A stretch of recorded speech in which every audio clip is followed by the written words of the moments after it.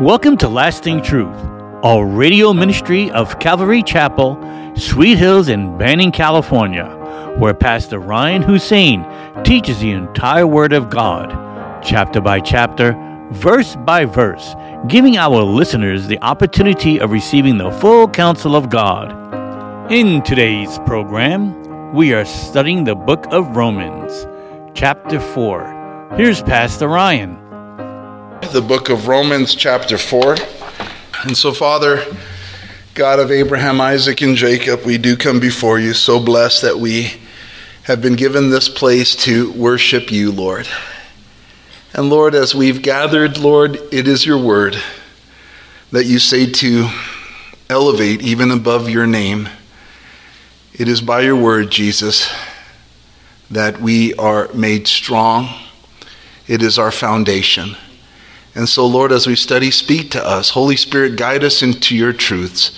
Pour out your grace, Lord, not by might nor by power, but by my Spirit, says the Lord. May it be all of you and none of me. In Jesus' name we pray, and together we say, amen. All right. Romans 4, as you know, Paul the Apostle is hitting on the wonderful doctrine of the gospel. And the reality of the gospel is that it's good news because there's very bad news that's a reality for this world. The Bible teaches that all have sinned and fallen short of the glory of God. So in God's estimation, the whole world has sinned. And he says there is none righteous, no, not one. And so it leaves mankind in a place of desperation, or it should. We pray that mankind would be desperate today for God. That is our prayer. It doesn't matter, Paul shared with us earlier, it doesn't matter if one is Jewish and grew up religious and grew up knowing the law of Moses, the rituals, the traditions, or whether one was Greek or a Gentile, not unaware of the law of Moses, but yet living in the world nonetheless. It did not matter if one was a good citizen or whether one was a bad citizen, whether one is a criminal or whether one is the opposite of a criminal. All have fallen short of the glory of God. And why is that? Because God doesn't just judge the deeds of man. One day he's also going to judge, along with the deeds, the intent of the heart, the motives. He looks within, he looks deeper, and God does look deeper, and that is why all have sinned, unless, of course, you are that one person that has not. But that's the gospel. We need a Savior. We are not justified by keeping any rules, religious, any laws of man, being a good citizen or bad. We are justified freely by his grace through the redemption that is in Jesus Christ, whom God set forth as a propitiation by his blood, that we through faith might be saved. We're not saved by works. We're saved by the grace of God. Grace is unmerited, is God's unmerited, unearned favor. It's his free gift. All we have to do is believe on Jesus Christ. And it's not just believing that he exists. As you can see this light here in this podium, you see it, you believe that it's here, it's real. That's not what the Bible talks about in believing and having faith in Christ. It means to believe in what Jesus Christ preached. And what did he preach? But repent, for the kingdom of God is at hand. Repent and follow me. The message of the gospel is faith in Christ and following Christ. Not one without the other. Because the demons believe in Jesus and tremble, but they do not follow him as God calls us to follow him and respect him. Amen? So if we are not saved by works, good works, or religious works, then who could boast? Paul asks the question. Who can boast? Who can say, I'm right before God because I'm a good person? Who can say that? No one. And that is Christianity 101. That should really be preached around the world, right? That no one can boast and say they are good enough to enter heaven on their own merits. There needs to be a surrender to Jesus Christ. The only one who can boast is God, who initiated our salvation and who has completed our salvation. He's the only one who can boast. And so Paul now speaks of Father Abraham. Well, what would Abraham think? And so in verse 1, it says, "What then shall we say that Abraham our father has found according to the flesh? For if Abraham was justified by works, he has something to boast about, but not before God. For what does the scripture say? Abraham believed God, and it was accounted to him for righteousness. Now to him who works, the wages are not counted as grace, but as debt." That first word threw me off a bit, because the wording of it is kind of unique. "What then shall we say that Abraham our father has found according to the flesh?" In other words, it is saying, what does Abraham think of this question of justification and of righteousness? What would Father Abraham say makes one right before God? Abraham, as you know, was the father of the Jewish people. Whenever God referred to Abraham to his people, he would always say, "Your father Abraham." And we know him as the father of faith. He was one that was called out of the land of Ur, the Chaldeans. His father was an idol worshiper, and God spoke to him and told him that he would take him to a land that he would give him. And we know that Abraham believed God and went on his journey with the Lord. He is the father of faith. And he's revered in the Jewish world to this day. Very much revered, respected. There is a sense amongst the Jewish religious folks that of spiritual pride, of privilege, that they have this lineage connected to Abraham. And it really is a physical one. They are Hebrews, as he was a Hebrew. In their minds, in many of their minds, they're good with God because, after all, they're related to Father Abraham.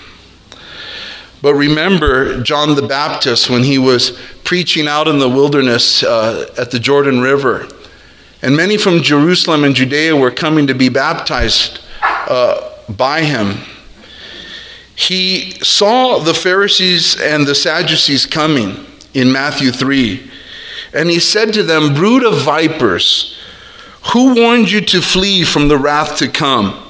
Therefore bear fruits worthy of repentance." And then he said to them, "And do not say, or do not think to say to yourselves, 'We have Abraham as our father.' For I say to you that God is able to raise up children to Abraham from these stones." So there is this like spiritual pride. There is this sense of we're okay because we're of the lineage of Abraham. But John the Baptist said, no way, not at all. God's looking for changed hearts, hearts of faith, hearts that believe on the Son of God. That our faith in Christ would produce fruits of repentance. That your love for the Lord my love for the Lord should produce a changed life. We were going this way, but now we're going that way. We lived for ourselves, but now we live for Jesus Christ. So just because they are related to Abraham doesn't make them righteous.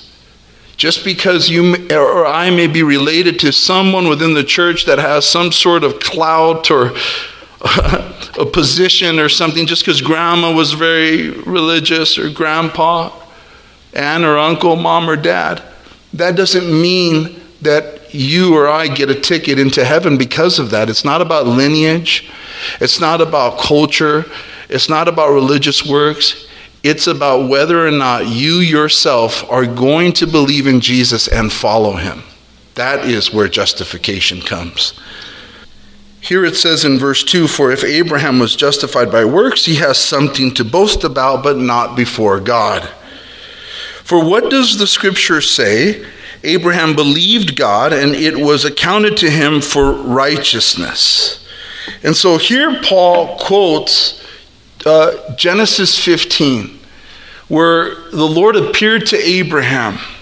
And Abraham said to God, How can you bless me, for I have not a son? Abraham was 99 years old when God appeared to him with this portion of Scripture, with this promise. He said, how can you bless me, for I have no son, 99 years old, and my inheritance will go to my servant Eliezer. And God responded to Abraham, your inheritance will not go to your servant, but this time next year, your wife Sarah will have a son. You will call him Isaac, and your inheritance will be passed down to him. And Abraham believed God's promise, believed God at his word, even though he was 99 years old, obviously beyond the age of being able to have children. He still believed God. He didn't let that, discourage him from belief. He believed God. And that's why Paul says, that's why Genesis says that God accounted to him righteousness. So then, righteousness in God's eyes is bestowed upon us by our belief in his promises. And that is what Jesus preached throughout his life. Believe in me, believe in me, believe in me. He said it, I am the way, the truth, and the life. Believe in him who sent me, believe in me. That's the message of the gospel. Believe in Jesus. Believe in what he says about you, what he wants you to do. And what does he say about us? That we need repentance. We need him. And what does he say we ought to do? Follow him. And the proof that we believe in him is that we follow him. If we don't follow him, do we really believe in the saving faith that it takes? Jesus said, if you love me, keep my commandments. And so there may be some of you today who need to repent of some things, perhaps. There is no denying of self. There is no denying of the flesh. There's just still living for yourself. And faith that saves is one that says, Lord, I'm not perfect, but I give you my life, and every day help me to walk in your ways. That is what he's calling it. It's all about faith. How is your faith today, this morning? How is it? Is it strong? When we first came to Christ, I would imagine for you that it was the same as it was for me, that we believed that though our sins were many, Christ at that moment was speaking to my heart that all of it was being washed away at that moment.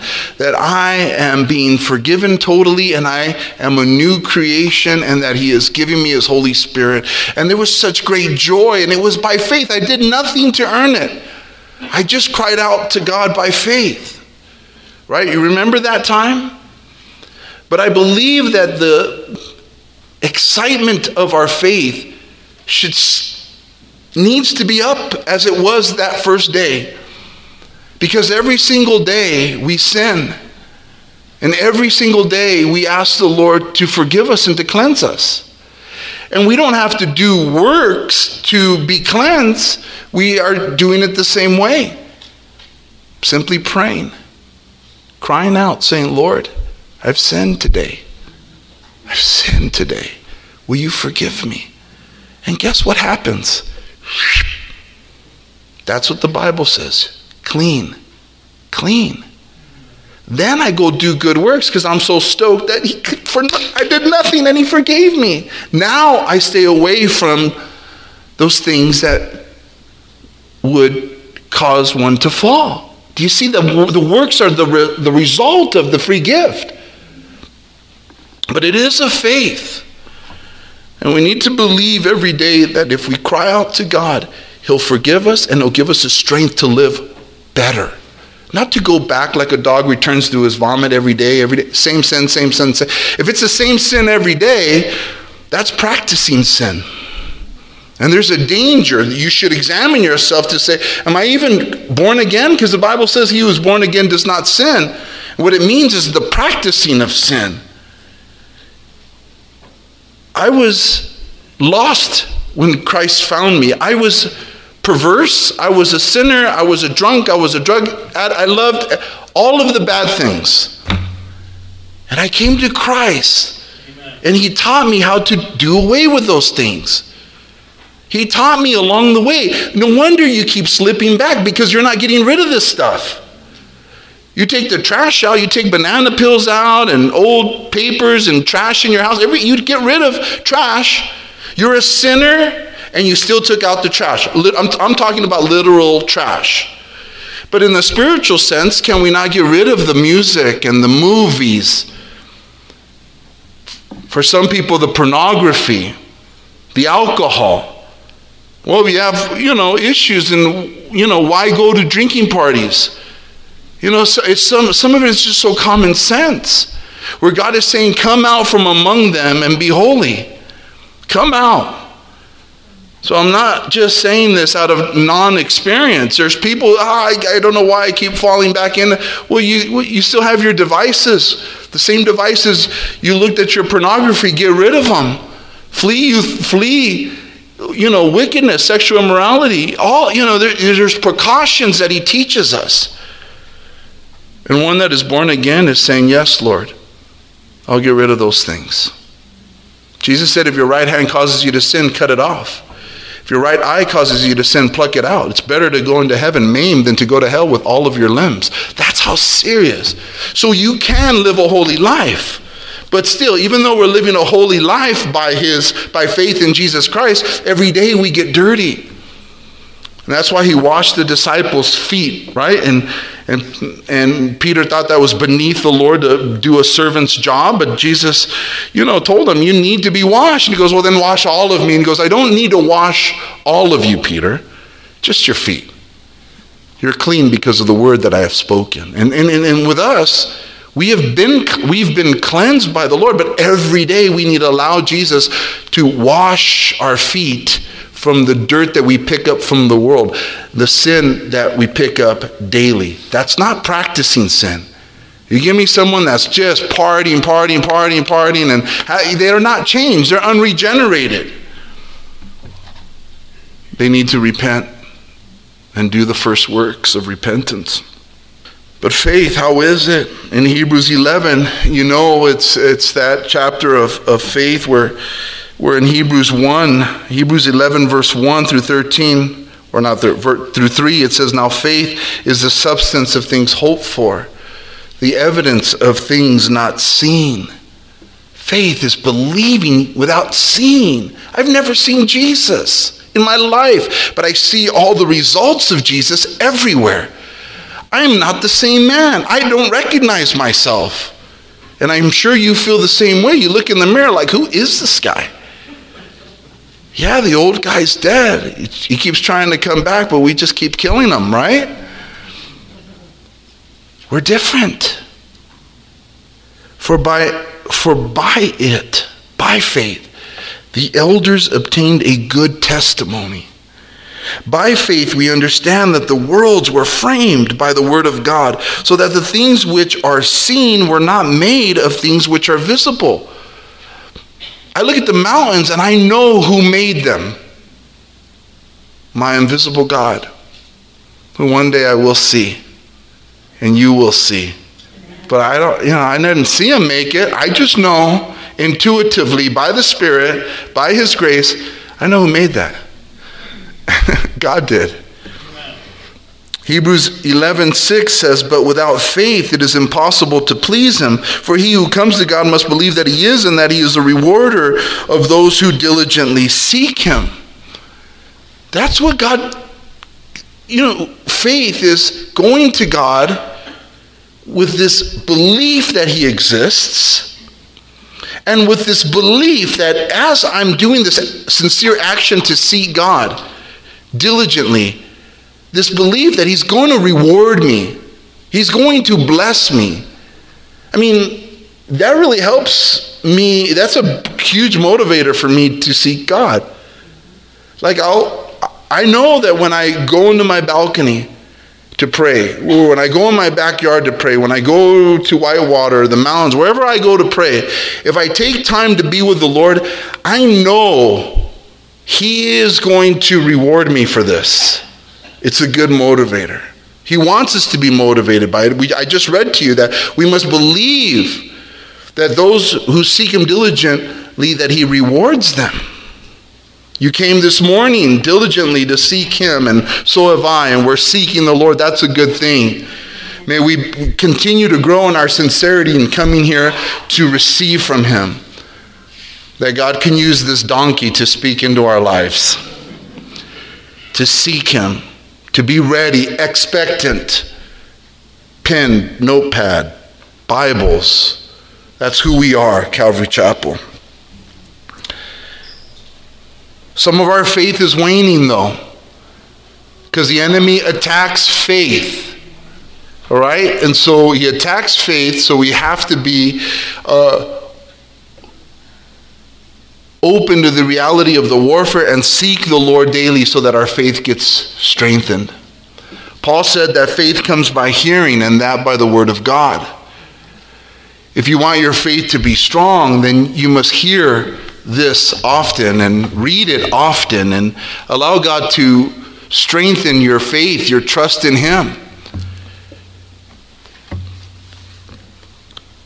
Whenever I read the word, it's always covered in prayer. Yeah, I read the book and I say, Lord, speak to me as I read it. Increase whatever you're lacking, right? You ask God, increase my faith. Increase my hope, increase my joy, increase my strength against the flesh. And we read and he speaks to us, and our faith begins to balloon. It grows and grows and grows. But those who aren't in this book, I would say to you, I don't know how you survive.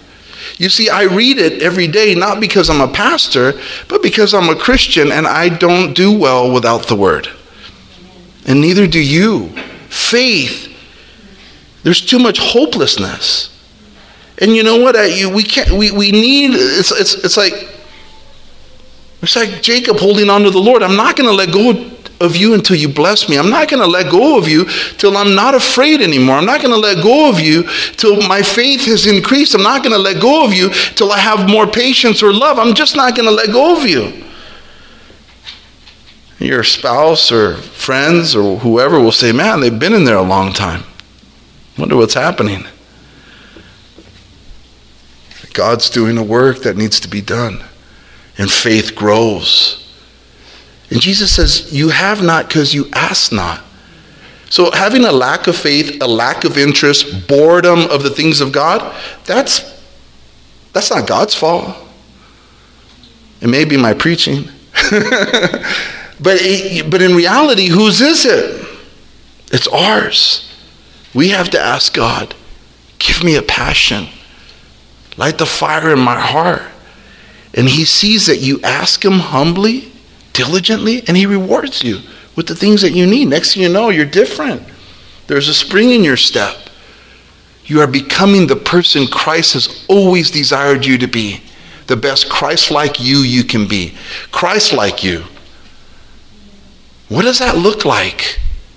What does a Christ-like Ryan look like? I got to look in the mirror. And a lot of times I don't like what I see. I'm not like Jesus a lot. But he's working on me. And whatever it takes, I'm working out my salvation with fear and trembling. I want to be more like Jesus. Faith comes by reading and by hearing and by doing. We can't neglect it. Growth comes by it. We stump our growth when we get laxed with it. But again, read it by faith that, what I'm lacking is about to grow. Jesus said in John 5, verse 24, most assuredly I say to you, he who hears my word and believes in him who sent me has everlasting life and shall not come into judgment, but has passed from death into life. So Jesus, again, he says, he who hears my words, Jesus said. Thank you for joining us today at Lasting Truth Radio. If you're in the area, come on out and join us for Sunday services at 8:30 a.m. and at 10:30 a.m. or Wednesday evenings at 7 p.m. We are located at 3035 West Nicollet Street in Banning, California. You can also find us on YouTube or Instagram. If you'd like to donate to our program, please do so on our website at ccsweethills.org and hit the online giving tab. We hope you will continue to tune in as we journey through the entire Word of God with the teaching of Pastor Ryan Hussein at Calvary Chapel, Sweet Hills.